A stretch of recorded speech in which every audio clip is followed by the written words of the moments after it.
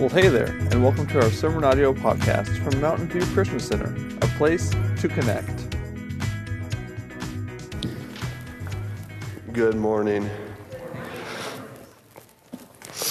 I have this just so you guys know I own a real Bible. I'm going to set it right here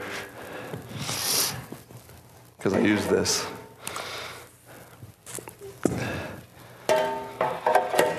If you're wondering where the big scary thing is, I feel small behind it, so I hid it in a room off the gym. It'll be back for Pastor Brandon next Sunday, if he can find it. Because he's got two good shoulders now, I don't have to go get it for him.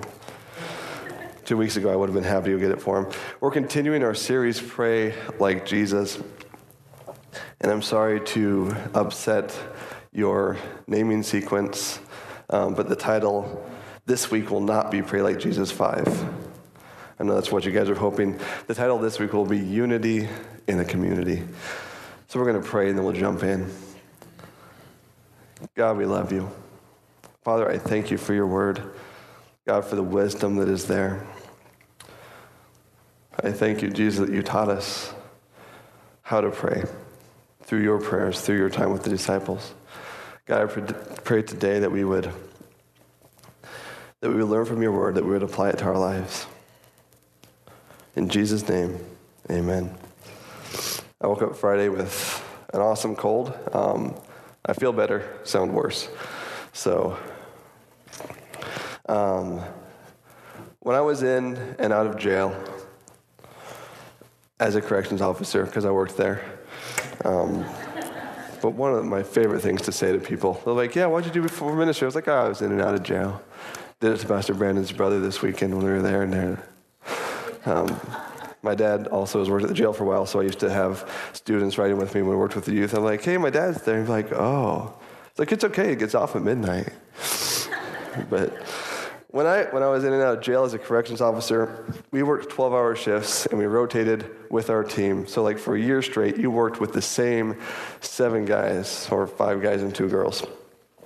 And I was part of a great team my last year there. And the inmates knew what to expect from us when there was an issue in one of the inmate areas, and we had to go in and take control of the situation.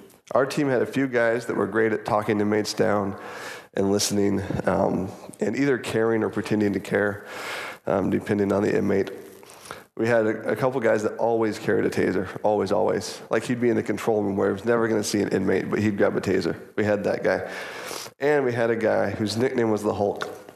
And it wasn't one of those ironic nicknames. He wasn't like 5'6", 140. He was about 6'4", 240. And it wasn't just his size that got him the nickname the Hulk. If you get him riled up, he was riled up. I remember one day he was working in the control room, so he can see all the inmates pushing buttons. And he's up there, and I just went up to say hi, give him a break. And I was like, hey, how you doing? He's like, hey, can you stay here for a minute? Because he had gone on the box to one of the inmates, because the inmates know the guy in the control room can't come do anything. But he had some issues with the guy most of the day. So when I came up just to say hi, he took off and ended up at this guy's door. That guy was very surprised because he's expecting he's still in the box. And then this 6'4" angry guy was at his door dealing with it. And that inmate behaved very well the rest of the day.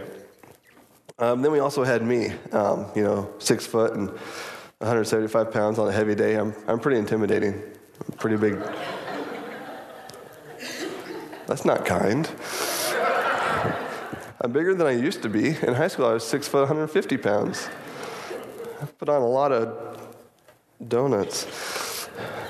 But our team was made up of individuals. But whenever we entered an area, because there was a problem, we all knew what the goal was, and we could trust that we'd all be working towards that goal. Our first priority was officer safety, and after that, it was to safely and effectively de-escalate the situation. And we worked as a team. One day there was a call on the radio that there was a fight in the B unit. We used a musician's alphabet, which is very helpful to me because that's as far as I know. We had housing units A through G. I think there was an H down the hall too, but I never checked that one. But A through G, and there was a fight in the B unit, and that's where we kept our maximum security guys. So county jail, we don't have anybody that's there more than a year, but while they're on trial, they're still there. So we have a couple guys in there for murder and other things. And that was this unit. And I got a call on the radio that guys were fighting. and I was right outside the door. We have a big octagon that leads into the different areas. So I went into B unit, and I reached down deep, and I grabbed my intimidating voice, which I expected a few laughs there again as well. I grabbed my intimidating voice, and I just yelled, "Get on the ground." And two guys, either of which could have easily pummeled me by themselves, let alone how they decided to work together, laid down, put their hands on the back of their heads. I cuffed one, and somebody else came in and cuffed the other. I had more authority than I really had because the inmates knew what to expect from our team working together. They knew there was two guys with tasers and the Hulk coming through that door pretty soon. So even though it was me, 6 foot, scrawny, that came in and yelled, they knew that their best option was to lay down. And you can ask my wife or my kids, when I actually need to yell, I can yell fairly loud. And it was a lot of fun because later the guys were like, "Hey, what happened? What did you do?" I was like, "I just yelled." Because nobody else was in there when I yelled, and dudes laid down because they knew that as a team, we had the guys that would work together with the same goal in mind. Like I said, it wasn't because I'm such a big bad dude. It was because they knew the rest of the team wouldn't be far behind me. Our team had a common goal, and that influenced how the inmates perceived us. So one of us could go in there, but they knew that we were a team. Unity isn't always easy, but it is always worth it. When we work together, we will accomplish more. Whether it's in a team at work, or your school basketball team, or your family, when you work towards a common goal, great things can happen. One of my favorite things to read, like when I'm playing basketball in a junior high gym on a Friday morning, is that poster that says, "Team, together everyone achieves more." Because as cheesy as it is, it's still true. It's still true when we have a common goal, when we have something that binds us together, we can do great things. Today we are looking at Jesus' prayer for unity in the church. I'm not sure about you, but I know that my prayer life has room to grow. It is too often focused on me, my needs, and my comfort. But if we are going to pray like Jesus, we must be in prayer for unity among believers, both in our local congregation as well as other churches in town, across the nation, across the world. We must be in prayer for unity among believers. Today we're going to look at part of Jesus' prayer in John 17. John 17, verse 20, if you have a Bible in the pew, you're welcome to turn there. If you have your iPhone, you're welcome to tap it to get there. I guess you're not going to turn anything. But our main passage will be John 17.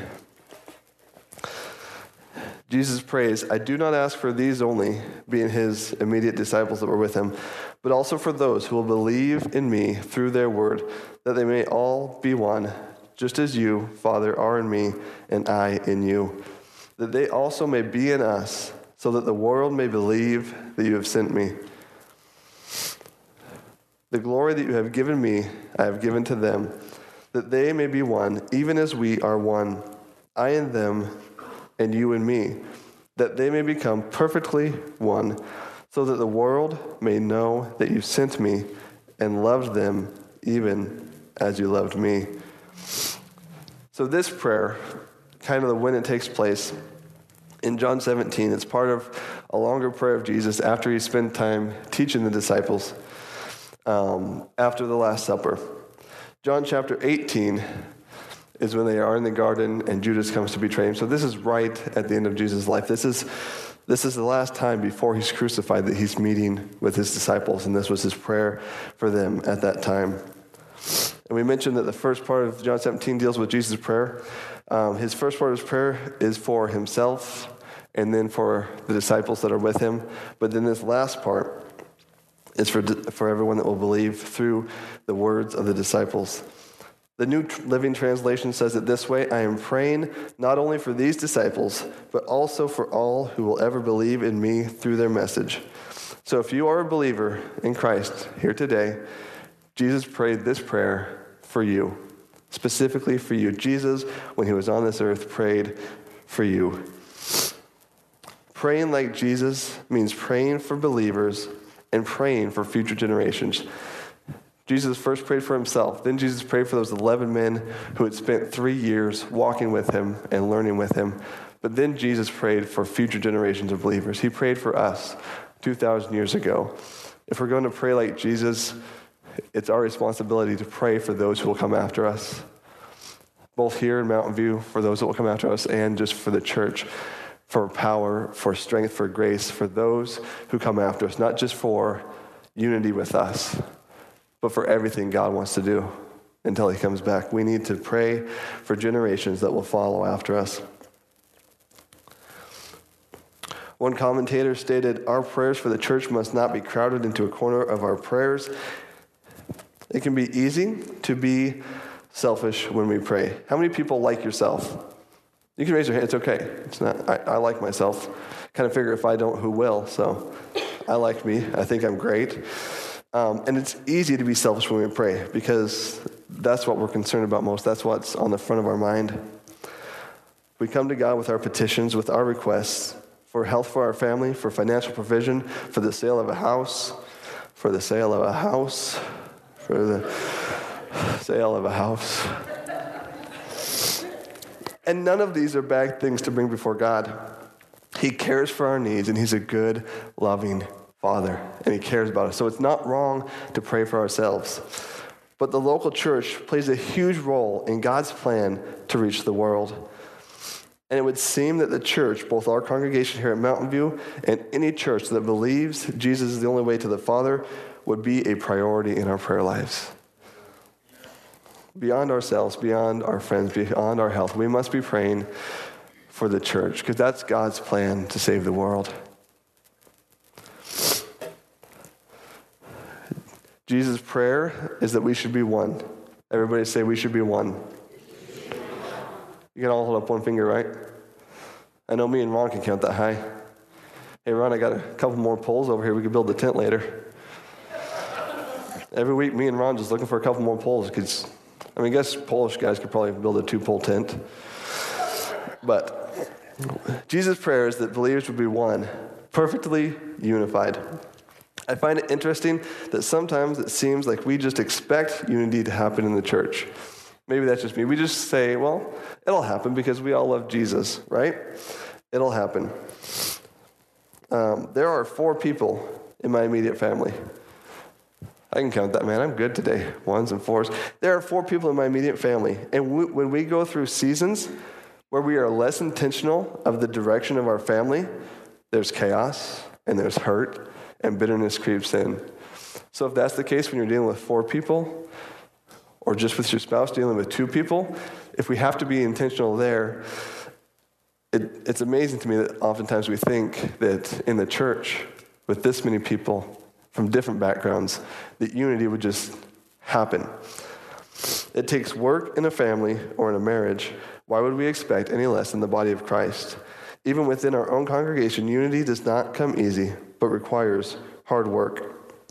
A commentary that I read said that Christian harmony is not based on the externals of the flesh, but the internals and eternals of the spirit in the inner person. Our unity is in Christ. We are not all supposed to be the same. If that was the case, I would have had to wear my black cowboy boots to preach, which I actually had on in the car, but decided I didn't want to wear cowboy boots today. Because I wanted to wear my new jeans, and the cowboy boots didn't work with the new jeans. But we're all not supposed to be the same. Somebody should probably say amen. Because you don't have to be like me.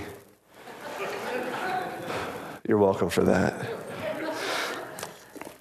We're not all called to be the same. 1 Corinthians 12 tells us, "For the body does not consist of one member, but many.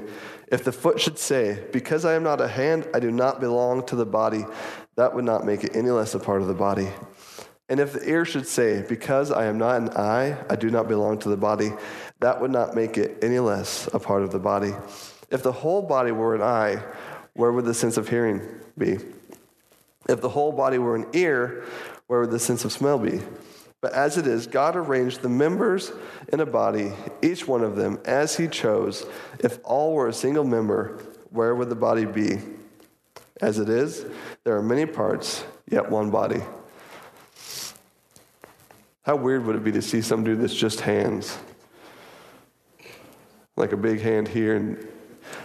That'd be freaky, right? That wouldn't work. He'd probably run into things. You'd probably get real hungry if you don't have a mouth. kind of hard to eat. We're different.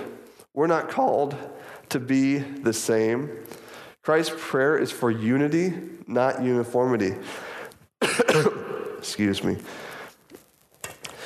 The British Dictionary defines unity as, and I use the British Dictionary because I liked it better. I just went to dictionary.com, and so it's not because I don't like America. Unity is the state or quality of being one. The act, state, or quality of forming a whole from separate parts, and something whole or complete that is composed of separate parts. So unity doesn't mean we're the same. Unity means we have the same goal. Our unity is in Christ and who he is and what he did, not in how we dress, how we act, or how we look.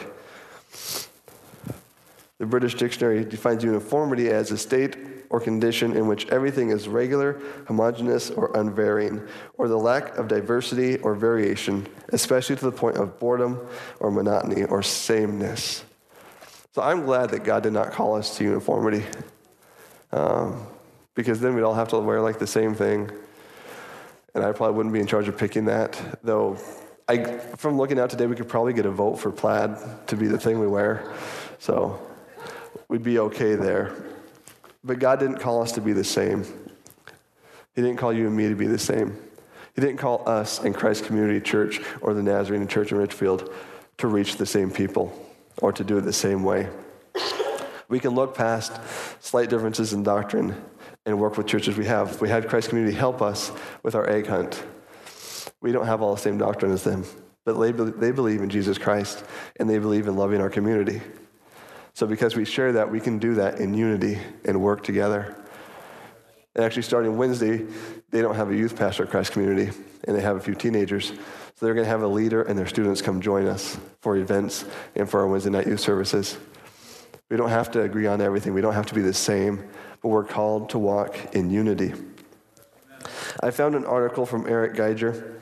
I don't know how to say his last name, but none of you know him, so that's okay. And it talks about the difference between unity and uniformity.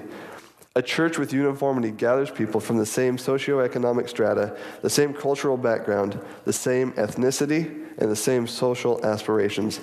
If the unity is based on something other than Christ, folks attend each week with people just like them and miss the joy of true Christian identity.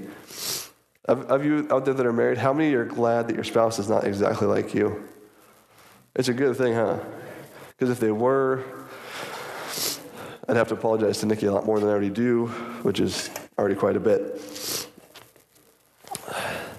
Uniformity does not require grace, but unity does. We only have Christian unity because Jesus clothes us in his righteousness, though we deserve to remain clothed in our sin.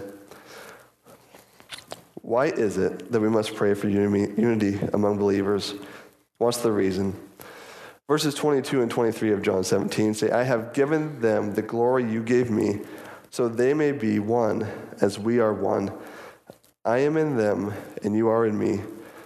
May they experience such perfect unity that the world will know that you sent me and that you love them as much as you love me.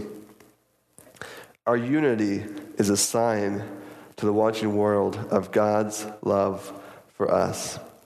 The Greek word translated perfect here can mean to make perfect, to make genuine, complete, to succeed fully, to make it happen. Our unity is a sign to the watching world of God's love for us, and that is why we must be in prayer for unity among believers.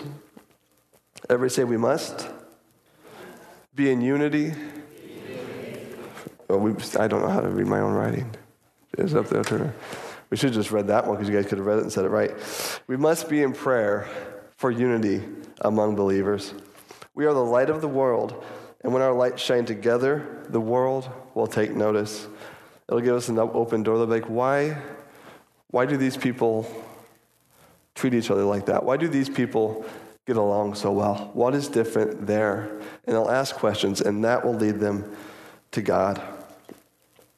Without unity in the community, what are we showing the world? In photography, not just in lights, but specifically for photography, there's different shades of white. Did you guys know that? I don't either. But I read an article, and there's different shades of light. The cool blue light is about 5,500 kelvins. I don't know what a Kelvin is, but it's how they measure light. And like a warmer yellow light, like these lights would be somewhere around 3,300. And did you know that if you're shooting video, shooting photos, and you have a daylight light at 5,000 Kelvin and a warm light, and you have those both on a person, and you have white balance not set right on your camera, you're going to have a subject that looks either like an alien or like he's a little jaundiced. Because those lights aren't in unity coming at him. Those lights, if you set your camera up for the more blue light to look white, then that dude's going to look yellow. It depends on how your camera's set and the unity in the lights. So on most, there's artistic ways to use different shades of light, but for most photos, for most video, you want your lights to be the same. You want to be shining the same color, because that will make the person you're shooting a video of or a photo of look like they're supposed to look. It'll not make it hard to look at or weird to look at. It'll make it appealing in the way that it's supposed to look. If we want to pray like Jesus, we must be in prayer for unity among believers. If you're not taking notes, but you want to write one thing down, pick that one. If you want to tweet that, Brian, you can. You don't have to. It's up to you. But we must be in prayer for unity among others if we're going to pray like Jesus.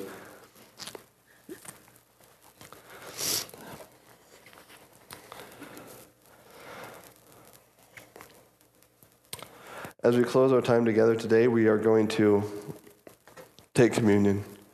We're going to celebrate the Lord's Supper. And what a great close to talking about unity. What a great thing to do as we celebrate together as the body of Christ. This is how we're unified. Not because of how we act, not because of any specific doctrine that we believe, but because of what Christ did for us, because of our trust in Him, is what brings us unity. So at this time, Pastor Brandon's going to come and we're going to celebrate communion together. Thank you for checking out our podcast today. For more information, you can find us on the web at www.mountainviewchristiancenter.net.